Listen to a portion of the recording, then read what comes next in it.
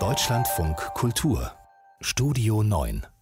Ich meine, irgendwie ist der Name des neuen James-Bond-Films ja auch Programm. No Time to Die, keine Zeit zu sterben, denn fertig ist der neue Bond seit 2 Jahren bereits. Nur die Corona-Pandemie war keine Zeit fürs Kino und so hatten die Filmemacher auch lange keine Zeit für eine Premiere. Jetzt aber ist es endlich soweit. No Time to Die kommt am Donnerstag in die deutschen Kinos. Überraschenderweise vor den US-Kinos sind wir dran, eine ganze Woche sogar. Mein Ticket habe ich schon gekauft, denn James Bond is back, everybody! Ob auf Titelseiten in Londoner Schaufenstern oder im Fernsehen, es ist unübersehbar. Bond, we've been expecting you for quite some time. Wir haben Mr. Bond schon eine ganze Weile erwartet, scherzt Fernsehmoderator Graham Norton in seiner BBC-Show in Anspielung darauf, dass die Premiere des neuen Films 3-mal verschoben werden musste. Entsprechend lange ist der Dreh schon her und Hauptdarsteller Daniel Craig gibt vor, sich an rein gar nichts mehr erinnern zu können. How much of this film do you remember? What can you tell us about the plot? Nothing, because I clearly can't remember. I think it's to do with the fact that we've delayed for so long and we were so worried about it getting out. Nach den ganzen Verzögerungen habe man ständig Angst gehabt, dass zu viel von dem Film schon frühzeitig durchsickern würde, erklärt Craig. Und lässt sich dann doch noch einen Satz zum Inhalt entlocken. We start basically where Spectre left off. Madeleine and Bond have gone off into the sunset and as usual the shit hits the fan. Es geht da weiter, wo Spectre aufgehört hat. Madeleine und Bond sind unterwegs in Richtung Sonnenuntergang und dann bricht wie üblich die Hölle los.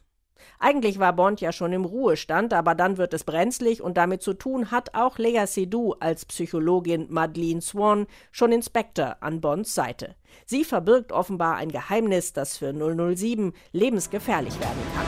When her secret finds its way out, it'll be the death of you. Oh my God. James, you don't know what this is. Und irgendwie mit Bonds Herzensdame verbandelt ist auch der neue Bond-Bösewicht, dessen Aussprache man ruhig nochmal üben kann. Is it pronounced Lucifer Safin? Lucifer. Safin, yeah. Lucifer Safin wird gespielt von Rami Malek, der für seine Darstellung von Freddie Mercury einen Oscar bekam. Und trotz der höchsten Weihen Hollywoods fühlte Malek sich ziemlich eingeschüchtert, als er Craig beim Dreh das erste Mal gegenüberstand, gesteht er. Als er da so in seiner Rolle als Bond am Set stand, da habe ich glatt meinen Text vergessen und dachte, verdammt, das passiert jetzt, weil du direkt Bond in die Augen guckst.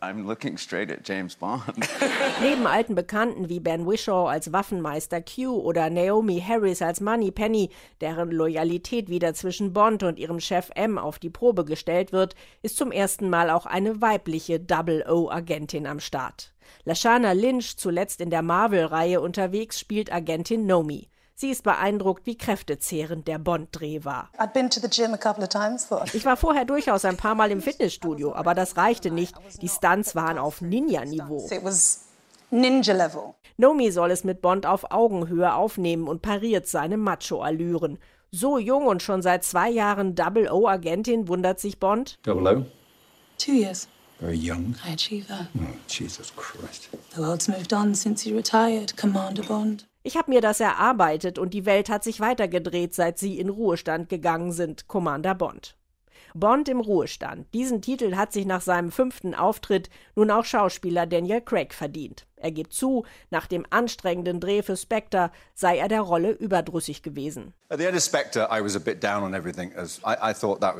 Ich dachte damals, jetzt ist Schluss, aber ich bin sehr glücklich, dass ich diesen Film noch machen durfte. Wir haben hier noch ein paar Geschichten zu Ende geführt. Es ist schon emotional. Ich bin froh, dass ich zu meinen Bedingungen aufhöre, aber ich werde es vermissen und vielleicht furchtbar verbittert sein, wenn ich höre, wer mir nachfolgen wird. I'm probably be incredibly bitter when the new person takes over.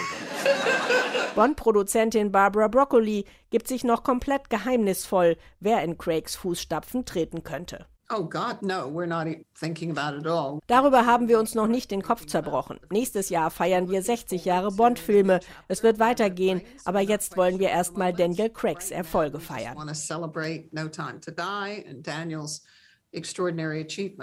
50 Millionen Pfund kriegt Daniel Craig für diesen einen Film. Das war aus London Gabi Biesinger.